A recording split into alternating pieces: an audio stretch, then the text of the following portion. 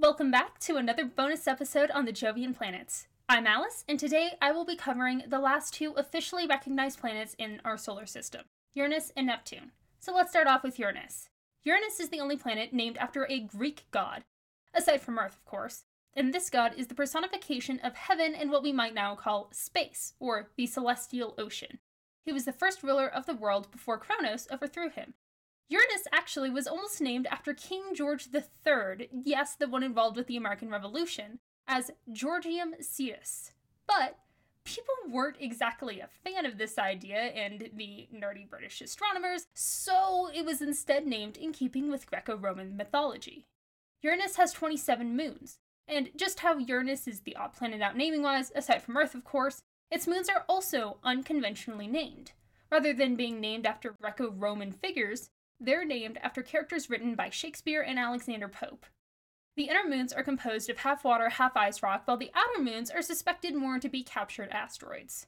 Uranus's 5 major moons are, from smallest to largest, Miranda, Ariel, Umbriel, Oberon, and Titania. Uranus also has 2 sets of rings. The innermost 9 rings are thin and dark gray. The second set, however, has a dusty reddish inner ring, like those seen for other planets in the solar system, and it has 1 blue outer ring, like Saturn's outermost major ring. This is likely because it is made of ice. Uranus is the only planet with an axial tilt greater than 90 degrees, which means that it has very extreme seasons. For nearly a quarter of a Uranian year, or Uranus's full orbit around the sun will shine directly on the North Pole, and the South Pole will experience 21 years in total darkness.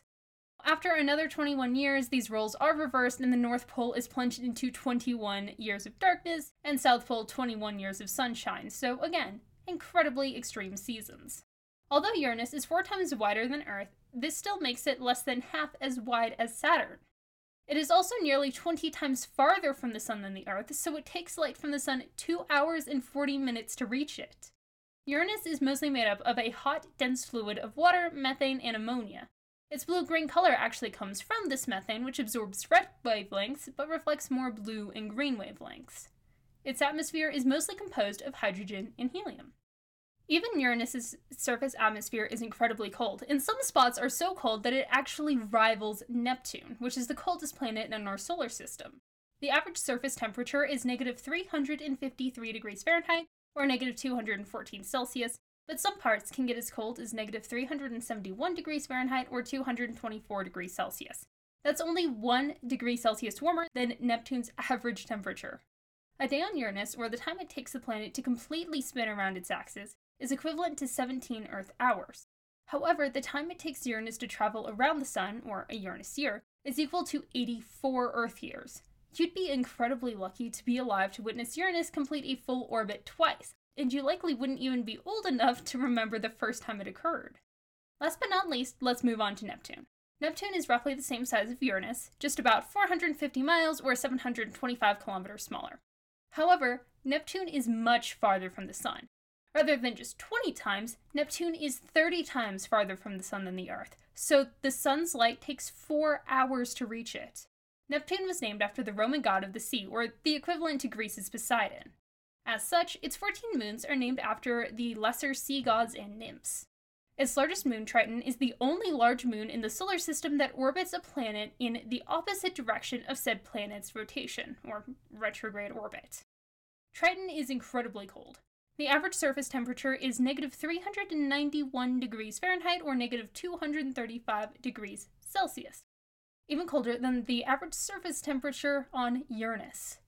Even so, scientists have found geysers springing up from the planet's icy surface, with water mostly falling down in a snow-like substance.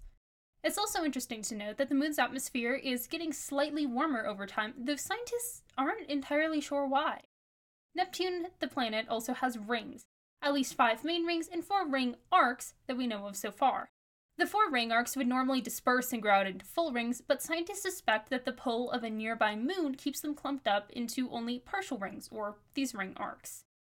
All of Neptune's rings are believed to be quite young and actually relatively short-lived, so we'll be likely to see them change and even disappear over the coming centuries' millennia. Neptune's makeup is very similar to Uranus, as it is also made up of methane, water, and ammonia. It is the densest planet of all of the gas giants, It also has a small rocky core like the other Jovian planets, and this core is about the same size of Earth's. Because of the similar makeup, particularly in regards to methane content, Uranus and Neptune have very similar colors. Neptune is actually the windiest planet in our solar system. So while Earth's winds can get up to a maximum speed of 250 miles per hour or 400 kilometers per hour, Neptune's winds surpass speeds of 1,200 miles per hour or 2,000 kilometers per hour. Neptune also used to have its own giant dark spot, thanks to a violent storm the size of Earth, similar to Jupiter. But unlike Jupiter's giant red spot, Neptune's storm seems to have actually subsided and the spot has vanished, though new storms have cropped up. Neptune is also the coldest planet in the solar system with an average surface temperature of negative 373 degrees Fahrenheit or negative 225 degrees Celsius.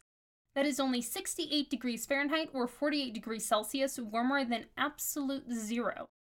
Temperatures at absolute zero literally stop all particle movement from even occurring, so needless to say, Neptune is absolutely frigid. One day on Neptune is about 16 hours on Earth, but 1 year on the planet is over 165 years on Earth. It actually completed its first full orbit since its 1846 discovery in June of 2011. Unfortunately for current day me, 2011 me was a bit too preoccupied with elementary school to really care about Neptune completing its orbit, and I missed out on a very historical moment in a way that I will never not be salty about. But if some age-prolonging technology comes about, you can bet that I will be celebrating the heck out of the second anniversary. So, with that, we've wrapped up our Jovian planets. I'm thinking about coming back with a rundown of Pluto and other notable dwarf planets, and Planet X as either a bonus episode or a more formal full episode, so let me know what you all think. But until then, I hope you enjoyed, and I'll catch you next week.